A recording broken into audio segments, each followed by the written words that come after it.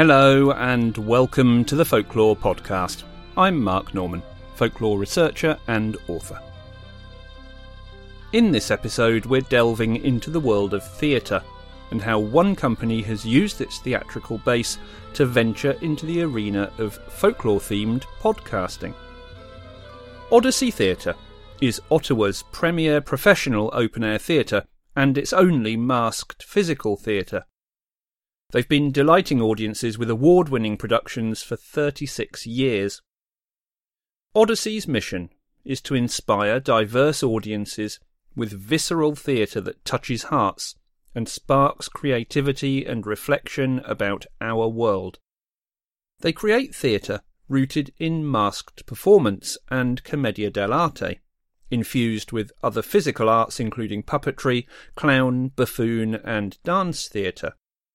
Their art transports audiences to imaginative worlds, providing a lens through which to see our own world. They explore meaningful themes through satire, myth, and folktale, telling powerful stories that explore and celebrate the human spirit. Odyssey are also responsible for creating the Other Path podcast. In this series, 5 writers have created original audio dramas inspired by folktales, but set in our current world.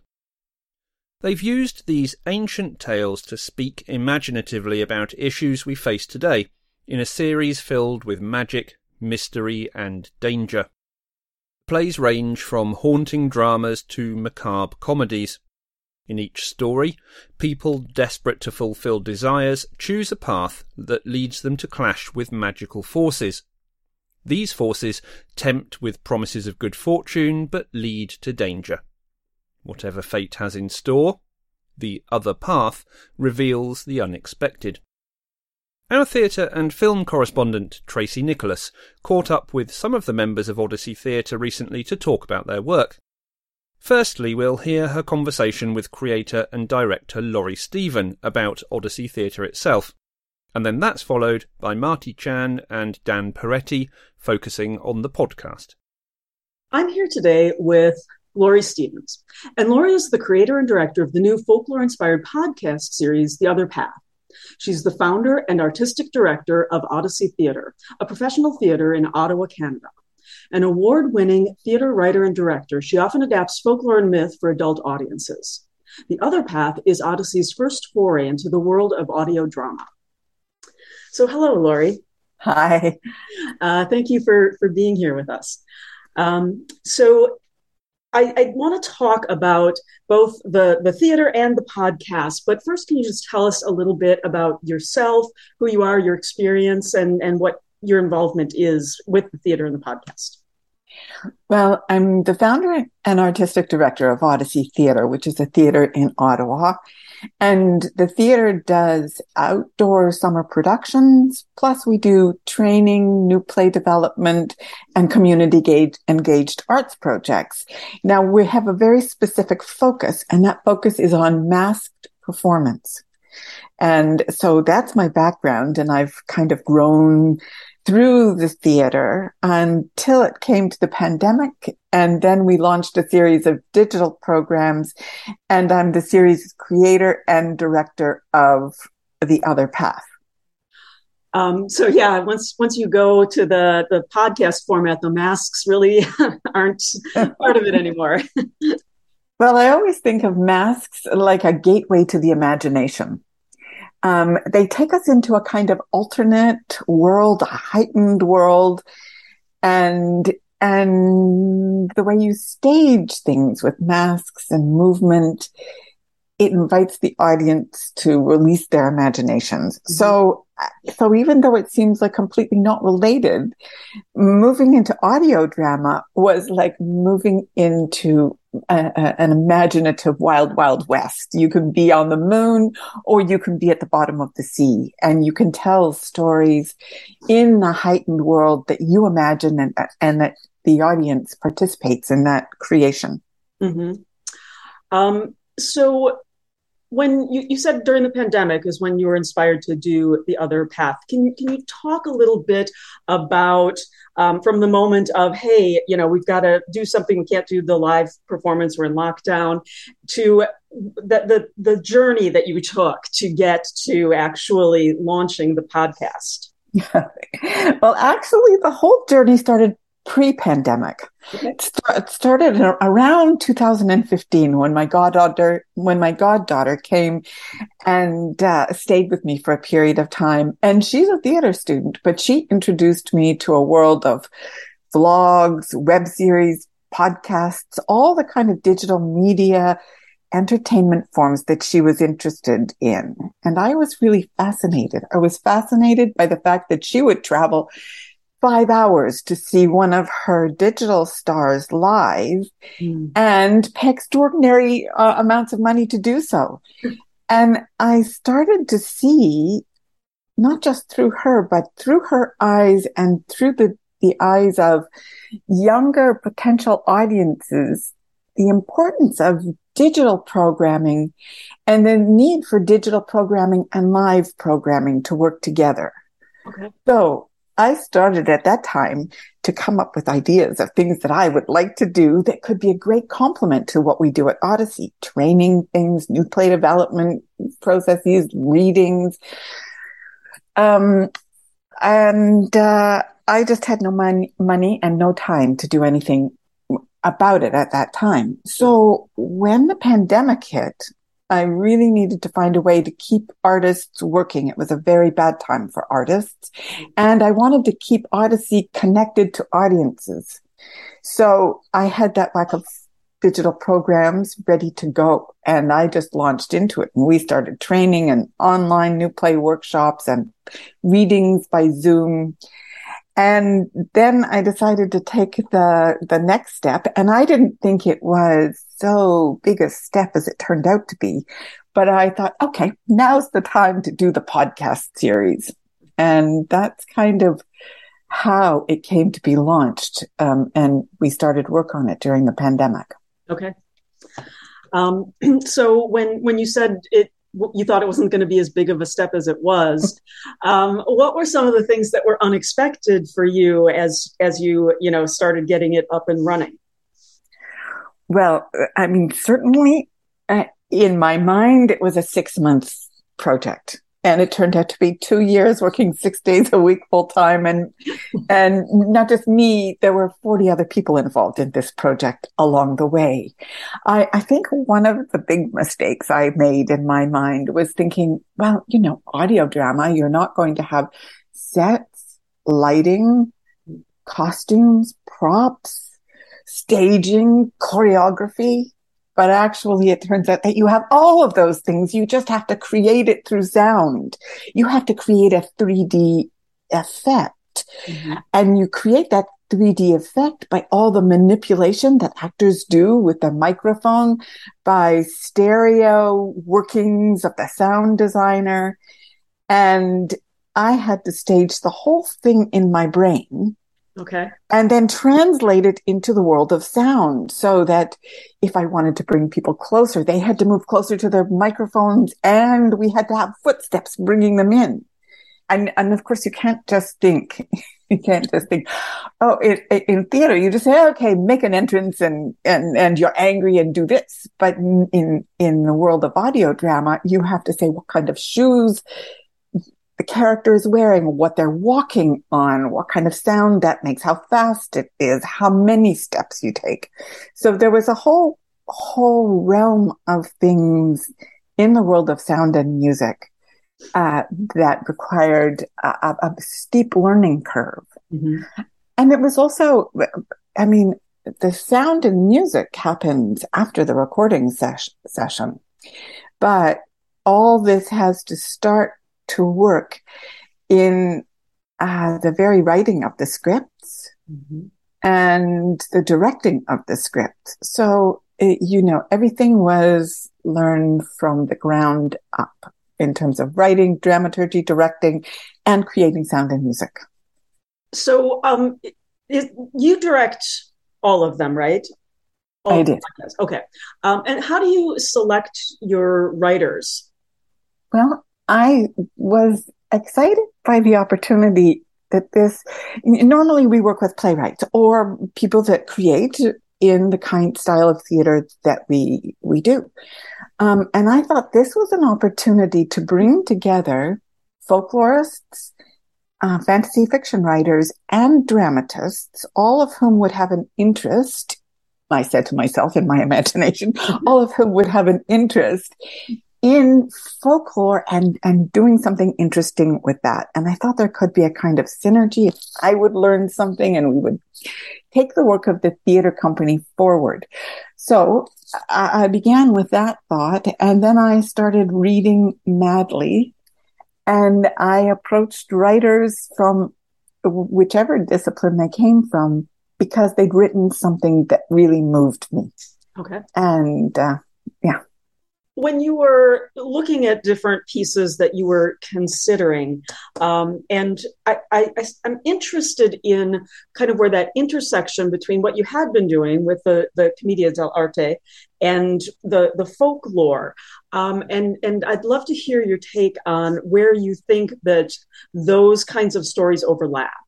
Well, I guess it goes way back to the beginning of the theater. At the beginning, I wanted to do masked performance, and I started being inspired by the Italian Commedia dell'arte, which is a Renaissance form of theater where actors wore masks, they played stock characters, and they improvised and ultimately scripted these satirical comedies that were full of physicality. But I quickly came across a writer named Carlo Gozzi, an 18th century Italian writer who wrote with Commedia and Italian folktales. And he had a little collection of works like this that were immensely popular and popular with adults. And I was interested in folktales. And here he had combined the two things together. And what he did was he would tell the folktale, and the folktale, it's the heroes and the idealistic heroes who would carry the weight of the drama of the folktale, taken very seriously most often. And the Commedia characters were servants or other hangers-on in that world. And they're kind of like us. They have low ideals. They are kind of wretched, self-serving characters who are have a subplot of their own, a comic subplot to the more serious plot, and they're a foil to the nobility of the characters that carry the weight of the folktale. So I was very intrigued by that. I directed Gozzi pieces. Then we created our own original pieces based on folktales I was interested in and making them relevant for adult audiences. By that time, I was interested in Marie-Louise von Franz and her interpretations of her Jungian interpretations of fairy tales. So I was kind of weaving that into the works. And then my interest in folktales and myths and making them accessible for adult audiences, because as you know, we often think of folktales as kids stuff. Right.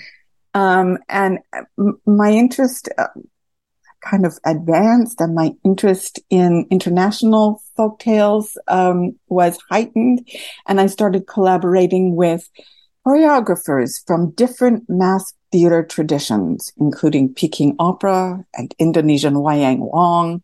And we would take a folktale from somewhere in the world and combine a masked theater approach with elements of the traditions that they would bring with us to come up with the staging. So that's been one of the journeys of the theater. And we still do straight commedia and commedia satires, but we also have this other vein of work that we do that's been very important to us. So when you started doing the podcast and you were developing the stories, did you do you think of them as adaptations of traditional folk tales? Do you think of them as original works inspired by traditional folk tales, or just original works? Or is it a combination, depending on the episode? It's a combination, I would say. And really, I chose the writers, but I encouraged them to choose a folktale that they would be inspired by. Okay. And in each case, something a little different happened with each of the writers. They took a folktale and got inspired by it. And in the process of creating a contemporary work, some went much further afield from the original, and some stayed a little bit closer to it. In all of the cases, it's not just a retelling of the story. It is a new work, but you can feel the original folktale at work beneath it. Got it. So let's talk a little bit. You mentioned that they're contemporary. You've set all of the stories in more or less the present and kind of some sort of version of this world. It's not a fantasy world where magic necessarily exists or something like that. Why did you make that choice? This is a kind of step for the theater company, because when we have done folktales in the past, we've made them accessible, and we've made them accessible for a contemporary audience. We've kind of modernized the characters, but we've kept the fantasy world of the original story somewhat intact. Mm-hmm. And I thought, okay, this is the time to go for broke. That was something I said to the writers. Can you take the folktale and can you tell it the story that's set now? So part of that is curiosity and finding out what we could do and what would happen. And also, I think that if you set things now, it's much harder for an audience to distance themselves from it. There's a lovely old folktale called The Fisherman and His Wife. And it's a very simple one, but it's a fisherman and his wife who meet a magic flounder. And the wife would like to use the newfound association with the flounder to get ahead. So she wants to move from her little hut to a nice cottage and then to a palace, and then she herself would like to become king and emperor, pope, and ultimately God. And this is a wonderful story. Now, she does end up back in her, what's called a piss pot. She ends up back in her little shack at the end. Now, this is a story we can say, these fishermen's wives and their nonsensical desires, that's bound to happen to them. Whereas the minute you put it into a contemporary world, mm-hmm. suddenly you have to get down to the core of what that's really about. And there is a hunger for more that sets in with this poor fisherman's wife. And nothing is ever enough. And you start thinking about it in a contemporary world, you start thinking about it in yourself, starts to make you a little bit uneasy. Mm-hmm. Because it can be that one potato chip that leads you to devour the whole bag and you didn't intend to. It can be that for workaholics, it can be you'll just get through this one project with this little pile of tasks and then you'll enjoy a good life. Well, you get through that pile of tasks and poof, another one springs up and you defer enjoying the better life. So all of a sudden you put it in a contemporary world and you're forced to wrestle with it. Well, in this case, writers are forced to wrestle with it in themselves and in our world and find out what the core is that's still something hooked those writers into the particular tale. And what was that? And how would they get that out? Mm-hmm. And so I think that it's an interesting process for the writers and a dynamic process or a dynamic experience for a listener mm-hmm. when it's in a contemporary world.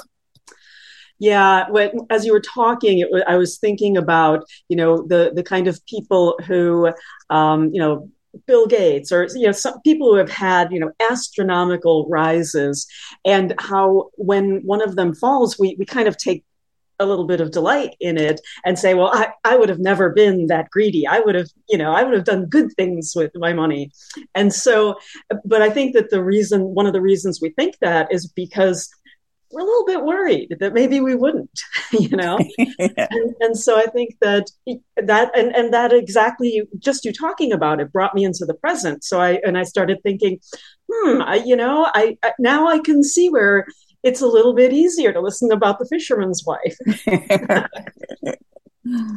Can you talked about the process of the writers and how they kind of got to different spots, but can you just walk us through a little bit about what the process of doing the whole show is, how you go through it, rehearsal, and you said the sound comes later?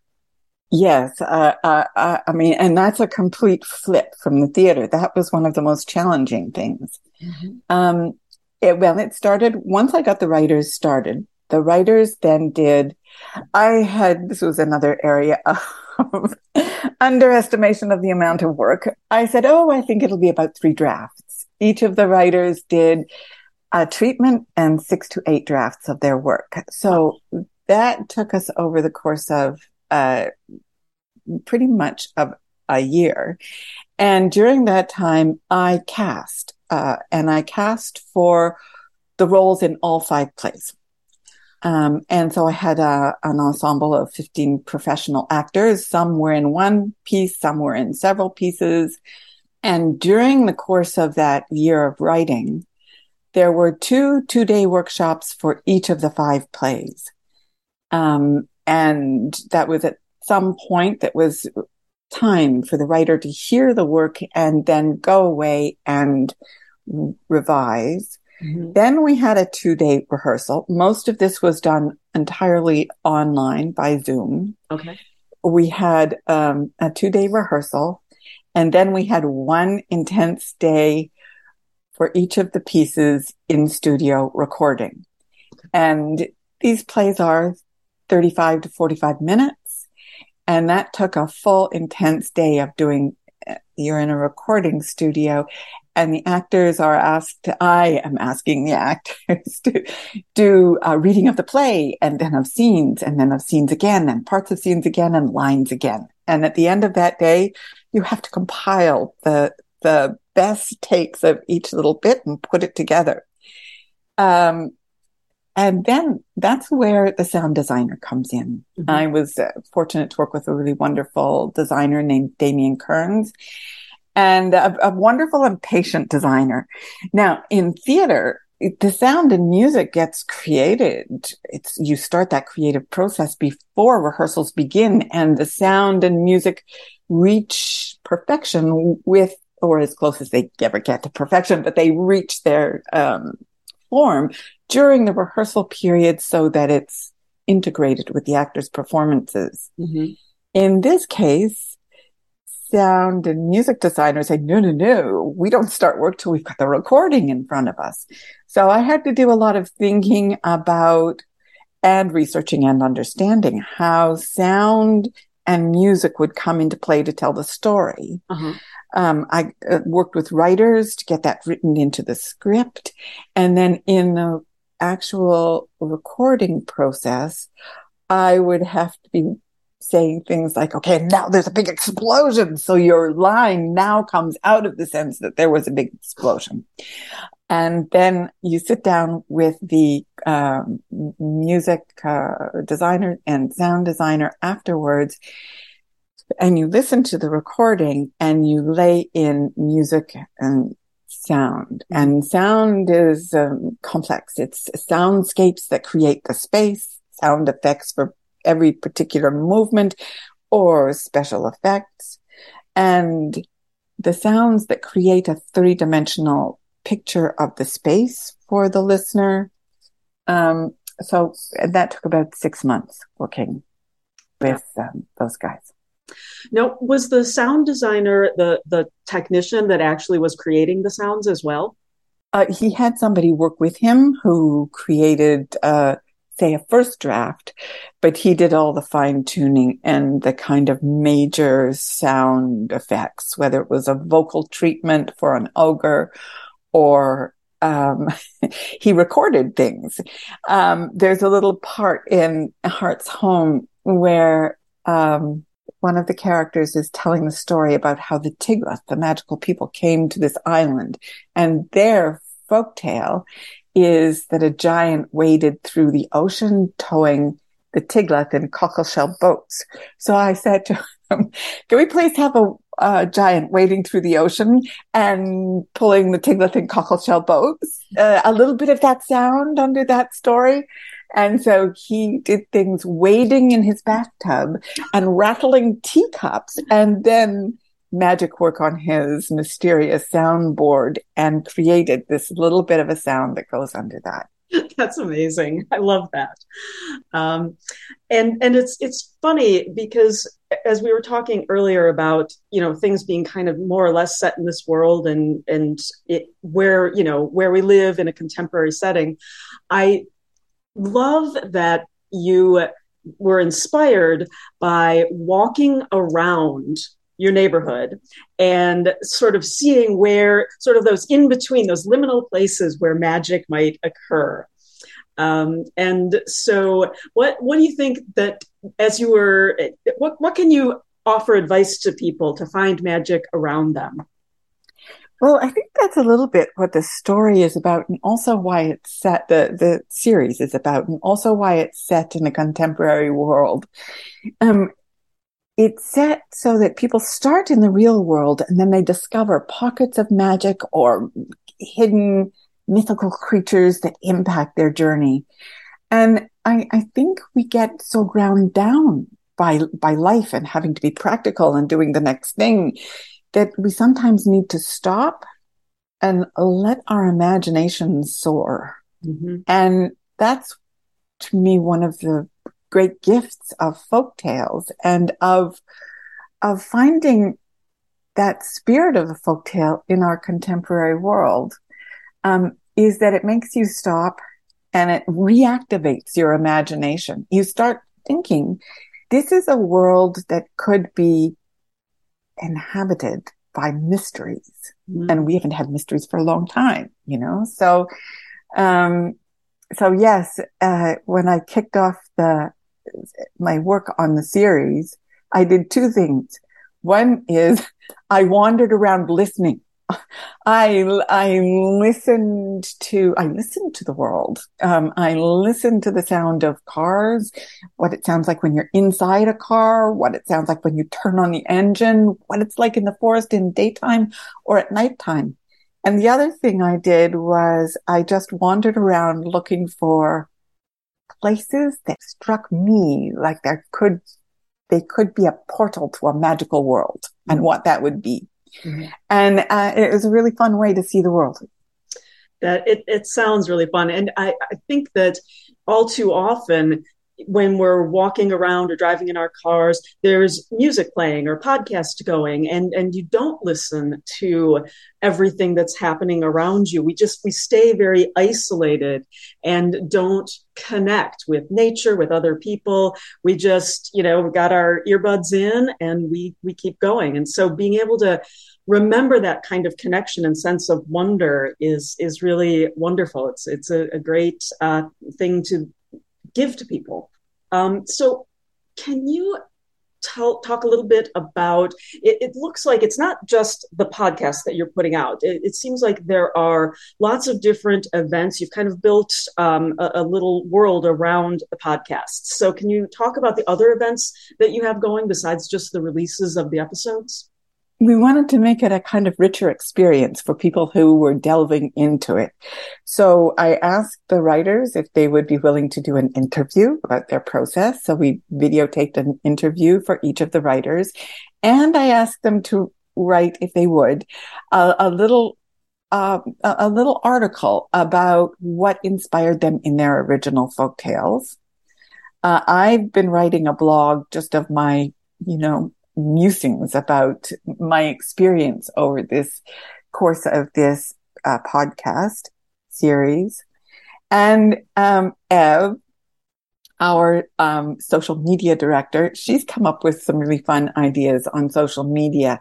For each of the series, she's created a playlist of songs and music inspired by the episode that people can listen to. Fun. And she does a little feature creature introducing people to mythical creatures they might not otherwise know. And she's given them a little inside look at the actors behind the voices in the podcast series. That's when I heard footsteps. I turned, and there he was. Green skin, like rotting flesh. Eyes like saucers, frog's eyes, on top of his head. The feathers stuck up from his back, shimmering blue and green. I hadn't believed, but now I had no choice. He raised a spiked club, and startled as I was, I managed to back out of the way of his swing. He might have hit me with a second swing if I hadn't had the luck to trip and fall flat on my back. He swung a third time. I scrambled away. The club slammed on the ground. Then, another stroke of luck saved me. Weakened by the ogre's blow, the ledge between us slid down the side of the mountain and took me with it. Get back here! You're supposed to be my dinner! I landed on a ledge not far down, but far enough he couldn't see me in the twilight. Not wanting to risk climbing in the darkness, I stayed put. That night, I dreamt of Anna, boiling cabbages in a cave while the ogre leered at her. So I'm Marty Chan, and I am a playwright, a television screenwriter, kids author, and a guy with a very short attention span. So I started off working in theater, writing plays for adults. The play that most people in Canada would know me for is a cross-cultural comedy called Mom, Dad, I'm Living with a White Girl, which was inspired by my personal experience and my mom's worst nightmare when I decided to move in with my girlfriend who was not Chinese. And that's a different story. I won't share that with you now. But since working on theater, probably about 15, 16 years ago, I made a transition into writing books for kids. And one of the things that I loved was doing school presentations and going into schools and talking about literacy and getting kids excited about reading. But I was writing books for slightly older kids, but schools would want me to come in and talk to their younger students, kindergarten, grade 1, grade 2. And the kinds of stories I was telling the older kids was not working for the younger kids. So I started researching and doing folk tales for the kids. And I loved sort of going through and finding Chinese folk tales to share with the kids. And so I had sort of half a foot in that sort of world of thinking about folk tales. And then out of the blue, Laurie Stevens at Odyssey Theatre gave me a shout and said, hey, I'm a big fan of one of your plays. And it was a play called The Forbidden Phoenix, which was a hybrid of North American musical theater and Chinese opera. And the play sort of centered around the Monkey King, which is a classic trickster figure in Chinese folklore. Basically, the Monkey King is a trickster, kind of like coyote in indigenous culture. And I sort of captured the story of the Monkey King and adapted it into this sort of weird Frankenstein of a play that was produced in Edmonton, and it went on a bit of a tour across Canada. And Laurie had read the script and said, this guy likes to smash things together, like different genres. He might be the right fit for The Other Path. And she approached me and said, would you be interested in taking a classic or not so known folktale and adapting it into a radio play for a contemporary audience? And of course, anytime I have a chance to try something different and new, I always say yes. So I jumped onto the project with both feet. Right. I'm Daniel Peretti. I'm a folklorist. I teach at Memorial University in Newfoundland and Labrador. I teach classes on things like urban legends and folklore and popular culture, things like that. And I got involved in this project because Lori Stephen contacted our folklore department looking for suggestions of writers. And I talked to her briefly and gave her some of my thoughts on that and said, if you can't find anybody else, I could possibly do it. That was a while ago now, right? That was back in 2020, I think. And based on that, she contacted me a while later, and I have a background in film. So I had never done anything like this before, but I thought it was an interesting project to maybe work on over the summer at some time. Mm-hmm. I hadn't worked in audio drama at all. So that's how I got into this. I'd done a few films, nothing more recent than 2013. But they got some short films and one feature length film that got some decent reception at some festivals. So, I've always looked for reasons to get back into this kind of writing. Now, I'd like to ask both of you to give a brief description of the podcast episode that you wrote so people can kind of get a feel for what the stories are like. Dan, why don't you tell us what yours is? Sure. Mine is called The Feathered Ogre, and it's based on an old Italian folk tale collected in the 19th century. And this is a story in the version we've got for The Other Path. It's about a woman named Lucy who's been away from her hometown for a long time and has a dream about one of her old friends. And so she looks up this old friend and finds out that she's gone missing. And so she goes back to her hometown to try to see what happened.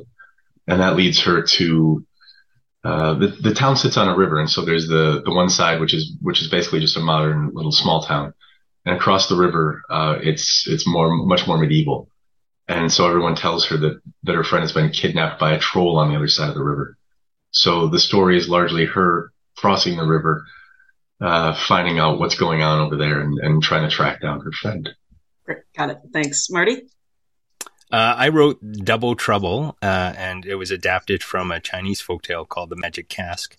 And the original folktale was about a young man who discovered a cask that had magical properties that whatever you put into the cask would multiply. And of course, if you've got something that can multiply, if you've ever bought a lottery ticket, you know exactly what happens next, right? He decides that he's going to make some money out of this, but greed gets in the way and things get out of hand. I think he has an argument with a father-in-law who promptly has a heart attack and dies and falls in the cask, and of course his corpse multiplies. So that was the source for Double Trouble. Double Trouble set sort of in modern day times in a place not so different from my home province of Alberta, which has sort of thrived and suffered from boom and bust in an oil economy, right? A resource economy where sometimes you're flowing in money, and other times you're just broke. And so two people who have enjoyed the ride of the oil boom are now sort of desperate for money as the oil prices have dropped. And so they come across a magic bathtub that allows them to multiply whatever they put in it. And so I won't give away what happens after that, but let's just say greed takes over and things go horribly wrong. Marty, you said you've done this kind of thing before. You've done radio shows. Dan, you haven't. I'd like to hear about your process, not necessarily during production, but how you prepare yourself, how you go from the research to actually having the script. Well, it always comes down to the source material, right? Because I always believe that a good story is a good story. It doesn't matter if you tell the story, if it's a story that's done through audio, if it's something performed on stage or in film, or if it's a narrative in fiction. You've got to start with a story that has some kind of universal appeal, something that people can sort of have as an anchor point to understand what's going on. Mm-hmm. And then from there, I think it's important just to develop some strong characters, because there are guides through the story. Mm-hmm. And then from there, you try to figure out, what from the folktale can resonate with people today. And I think that was probably for me, one of the big challenges was trying to figure out, okay, so this is a story that might have worked in a different time and in a different country. but how does it resonate with today's audiences? And for me, just finding out that whole sort of the through line of greed and what greed does to people, I found that for me was the universal thread that I could pull on. And from there, it just allowed me to develop more unique characters, and sort of play around with that whole notion of what people would do when they had the opportunity to make a lot of money without having to put in a lot of work.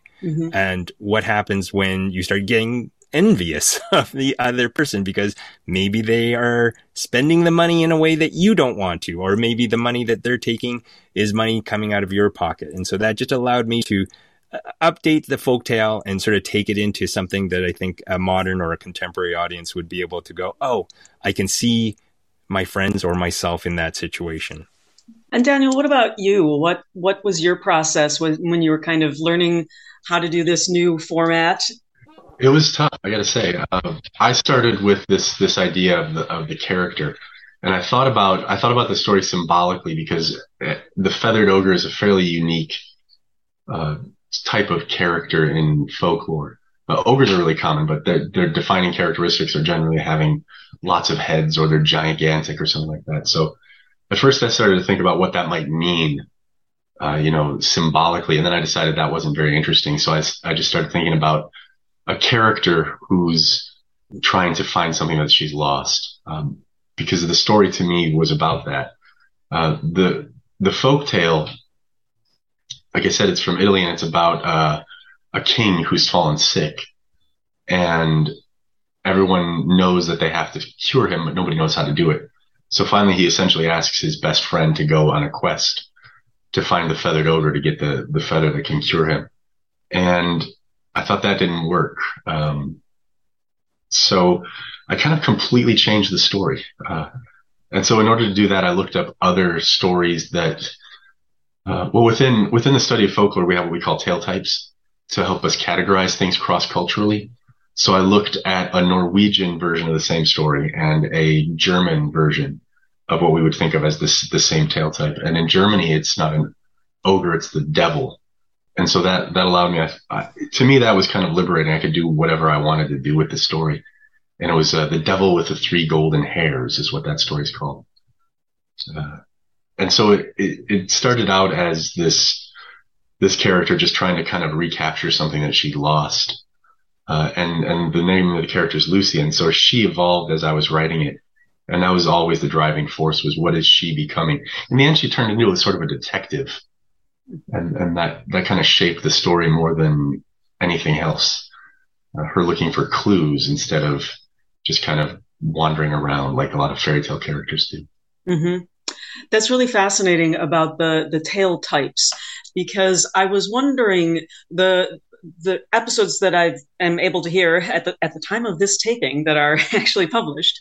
The first one was Baba Yaga, and I feel like you guys were talking about specific tales that you modernized and made your own. And I feel like Baba Yaga is a little more, there's lots of stories around her. And so just knowing that you did go back and look at the tale types and there were more stories available to you, I think that is closer in my mind to kind of the way that, that particular kind of folklore as opposed to a folk tale would develop. Yeah, that's right. We all have more than one influence, right? As any storyteller does, they kind of draw from a huge body of experience. Hearing the same story told by different people at different times, it changes a lot. Mm-hmm. And the version I used, the writer, his name's Italo Calvino. He drew from an earlier folklorist named Giuseppe Pitre. So he was just taking stories from other collections and putting them together. And he put little notes in the back. So he even admitted that he changed the ending because he thought it worked better this way. And he took the ending from a completely different folktale. Interesting. Yeah. So that's how tradition works. It's always, what we say is it's always conservative, but it's also dynamic. Mm-hmm. So the changes are going to happen and you just kind of have to follow them. Yeah. I mean, there's no, like at this point, we have no pure original tale, right, because it grows and changes over time. And I think that it's great that you guys were able to put it in modern times, because I feel like people do feel, at arm's length from a lot of them, unless you're really into, folk tales. So I know that when I spoke to Lori, she was talking about how huge of a learning curve she had, and that so many things happened that she could have never anticipated. Were there any parts of the process and working with the Odyssey team as they were learning and going along? Were there any things that surprised you or that were unexpected? Well, I'll give this one a quick answer. Lori was fantastic. I thought she was so helpful, and so that, I think, helped me get around any surprises that were coming up. I mean, the biggest thing was that there were no pictures.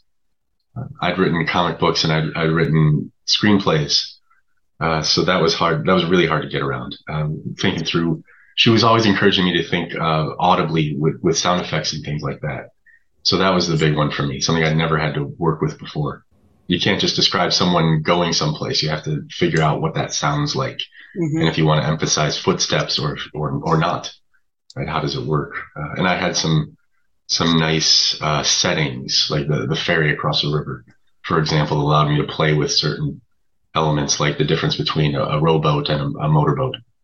I would echo what Dan said in terms of the soundscape, right? You realize that the sound is as much a character in a radio drama as the actors in the scene, because that sound transports the listener to whatever world you're trying to create. And I remember, there were times where Lori would say to me, "Oh yeah, the sound designer would like to know, what's the traffic like at 3:00 in the morning?" Because, the two ne'er-do-wells are trying to make off with the tub late at night. And I was like, oh yeah, think about things like that. So I was like, I said, there's one car that drives down the street, and it's probably somebody who's coming back from a late shift working at a bar. But it was really fascinating to go, oh, okay, the sound becomes a character in the story, and it shapes our understanding of what's happening. And to me, it wasn't so much a surprise as it was something that was liberating in the fact that, oh, I don't have to have a narrator step in to tell us, here's a transition point from one to the other. We could just rely on sound in some instances, right? There is a narrator in mine, but they didn't have to do all the heavy lifting through the story. And I found that was really something that was freeing. It was something exciting. And I'm the kind of person who loves to jump in and have everybody not know what they're doing, because by not knowing what we're doing, it means we're trying to do something new, right? Because if everybody came into the process and went, oh yeah, this is X, Y, and Z, this is what we need to do, then, there's no joy, no excitement in the creative process. And I think sometimes that translates into the audience's experience. If they go, oh, it's a story we're used to and we know how they're telling it.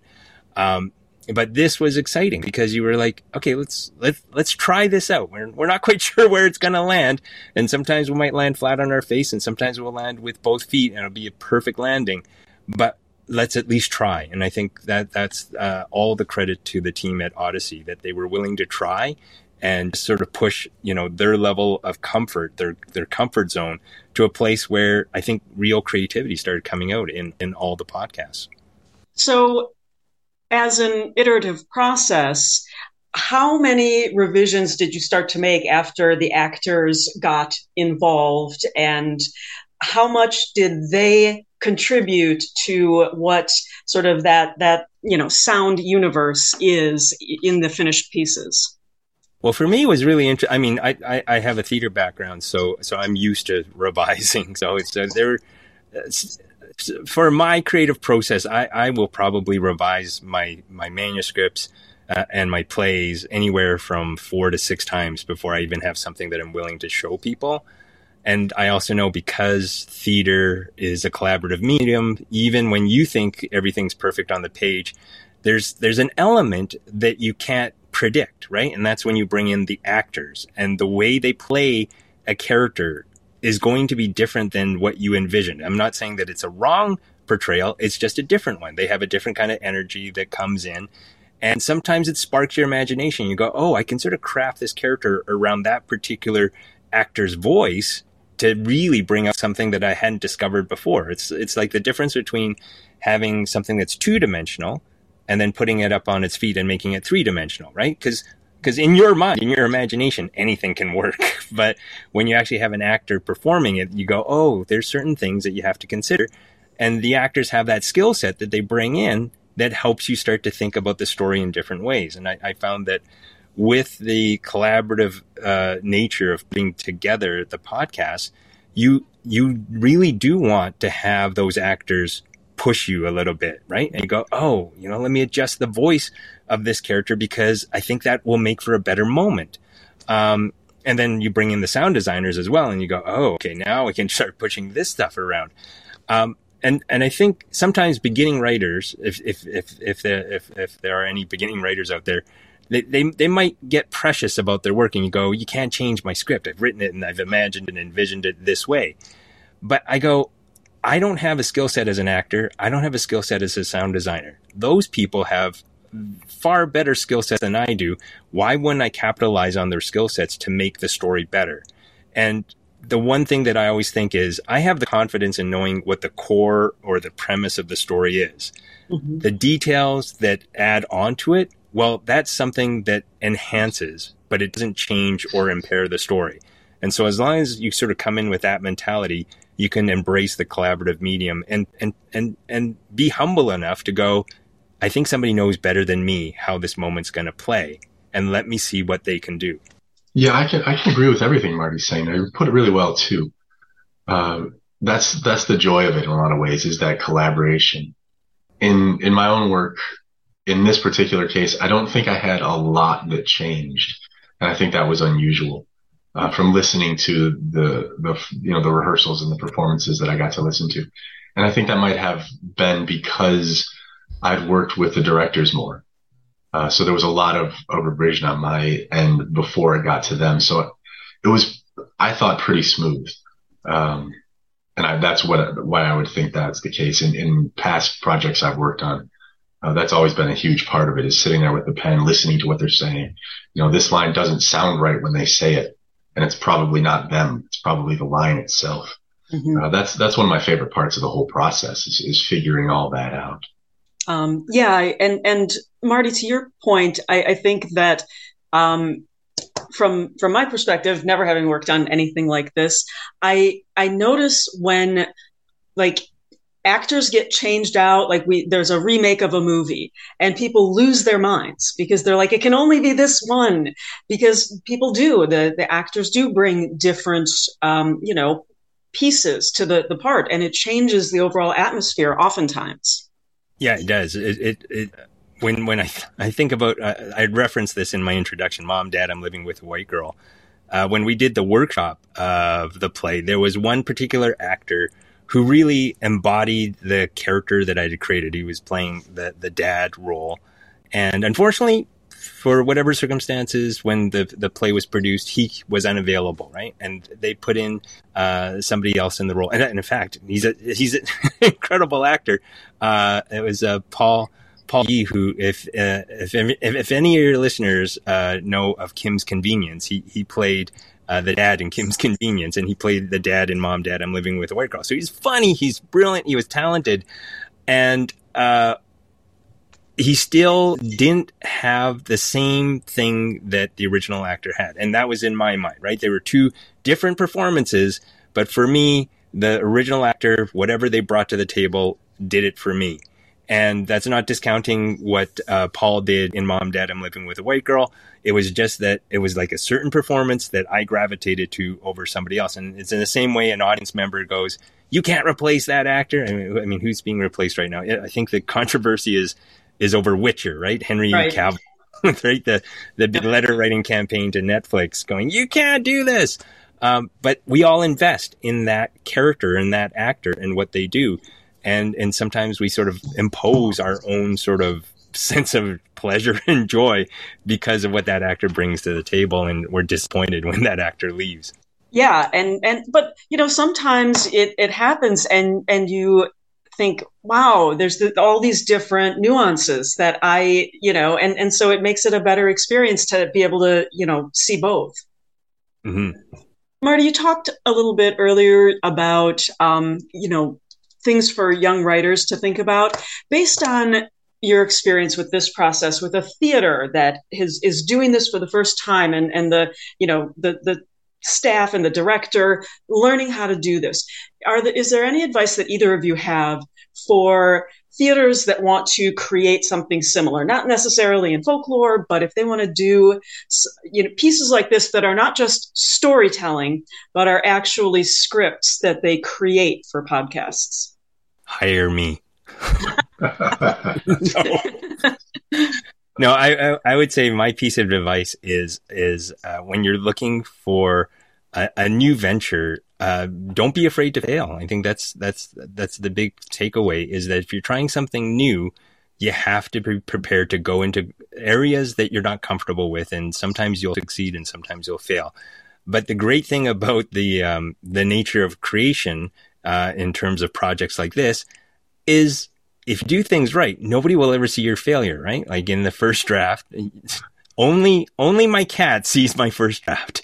And maybe my wife sees the second or third draft, right? But in this case, Laurie didn't see the draft until I was pretty happy with it, right? But leading up to that, I was making all sorts of decisions where I don't know if this is going to work, but let me try it out. And then I'd step back and look at it and go, oh, that section worked, but this scene didn't. So let me come at it a different way. So that would be my advice to anybody who tries a new project. Don't be afraid to fail. That's good advice. Yeah, having less experience with this, it's harder to be that adviceful. That's not a word, is it? So one thing that I would say is that it's really important to finish things. So if you have the idea and you get started, get to the end. At least one draft, at least one episode, at least one of something, so you can look at it and see what you can do with it after it's done. But that's one thing that a lot of people I've talked to have not been able to accomplish, and it's partly that fear of failure. I think is a huge part of it that Marty's talking about there. So finishing things is really important, and when you finish things, you get people excited about them. Precisely because they're finished. And so they can look at this and they can see that you're sincere about it. And that's a big deal. The first short film I ever produced, I bought the rights to a short story from a writer just to show people that I was sincere. And that was the way that I got 25 people on board working with me on this little 10-minute film, was just saying, hey, I'm really going to do this. And so I could show them a script and I could show them, I've got a director and I've got a couple of actors, and that was really helpful. So building a community around it is hard. Mm-hmm. And so it goes back to me to that first thing, is that showing people that you can actually do something. So finishing. Yeah. Great. Thank you. That's great advice as well. So anything else that we didn't cover that is a burning topic that you guys would like to share?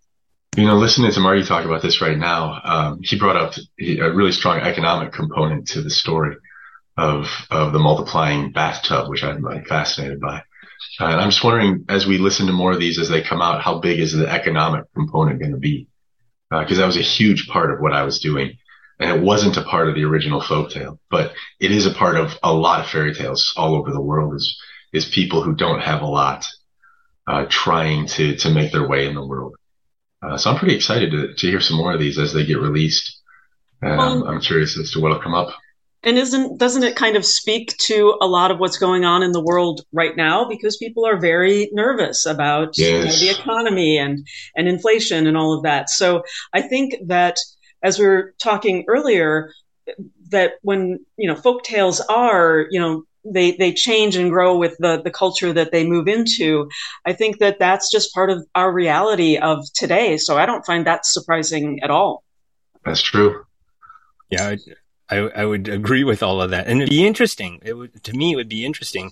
What would have happened if Laurie and Odyssey Theatre approached us, 5 years ago to write to write these or adapt these folktales into modern day stories? Like, would we have a different sensibility then, as opposed to, right at the beginning of the pandemic, when I think a lot of people were quite understandably on edge and thinking about, what we're seeing now. Like, we were right at the beginning of like a major global shift, not just in terms of the pandemic, but in terms of like what it meant economically and what it was going to do. And right now we're seeing all the ripple effects of that sort of major event. Right. And so oftentimes I think sometimes when you're creating things, you sort of pick up on that sort of zeitgeist and you feel that same kind of panic or fear, and it sort of infuses into your work, into your stories. Sure. And even above and beyond the economic impacts of the pandemic, people started looking at the world in a different way, and they're, fearful. And when I think about a lot of folklore and folk tales, they're brutal in a way that we're kind of not used to. And I think that it becomes more accessible when there is this fear out there. Like, am I going to get sick? Is it going to be really bad? And are people I love going to get sick? And so I think that we're at this, very specific moment in time where a lot of those things that make the older folk tales work, as in terms of brutality and the economics, it's just people are in a place to hear it where they wouldn't have been 5 years ago. Yeah, exactly. I blame Disney for all that. I blame Disney for taking the fangs out of classic tales that are meant to be cautionary tales to warn us so that we're prepared for the... Oh, now I've gone down a dark road. Sorry. That we're prepared it's true, for a dark and dangerous world. And Disney came along and said, oh, no, everything will be fine. Yeah. Right? Just don't eat that apple. Yeah. Yeah, it's true. I'm not going to disagree with you on that. So where can people find the podcast? You can find it, theotherpath.ca is the website where you can access the podcasts that are released every couple of weeks. And they're also available if you're downloading podcasts just through Stitcher or any of the sort of podcast services that you use. You should be able to find it if you look for The Other Path. You can listen to the Other Path podcast in the normal places where podcasts are found, and I'll put a link on the episode page of our website for this episode to take you to Odyssey's place on the internet, where you can find out much more about their theatre work as well. Thanks, as always, to Tracy for chatting with them. We'll close this episode in a moment with an extract from an episode of The Other Path, which will hopefully whet your appetite to listen to more if you haven't already enjoyed it. If you do enjoy the Folklore podcast, however, and all of the work that we do, then please consider giving us your support over on Patreon. We make extra content over there for all of our supporters at different tiers, and you can also enjoy discounts in our web store and to online lectures, as well as being able to join our private Discord server. We've set the lowest level of support at just £1 a month. Support at any level is really valuable to help us to keep producing the wealth of free content that we have over the last 8 years. We'll be back with another episode very soon, as we've already got a lot of content already recorded and ready to bring to you. But in the meantime, here's an extract from Odyssey Theatre's Other Path podcast. Thanks for listening. See you next time. Welcome to Odyssey Theatre's The Other Path. Should we check for cameras? 3 walk-arounds is plenty. Really, Jessie? Golden Girls? I need me some Blanche. Sue me. Okay, just throw it in the tub. What was that? I don't know. This place is weird. Just grab the tub. First thing I'm gonna do is give some money to the Humane Society. I was eyeing that leather jacket at Sweet King. Oh, yeah. I'd swipe right again if I saw you in that. Set the tub down. I have to lower the back seat. It's gonna fit. I'll make it fit. Oh, shit, duck! You think they saw us? I don't don't think so. But let's move fast. If they call the cops... Then do what you did when the 7-Eleven clerk caught me with the bag of chips. Cover for me. Oh, sir, Bed Bath & Beyond had a midnight sale. Always fast on your feet. Lift.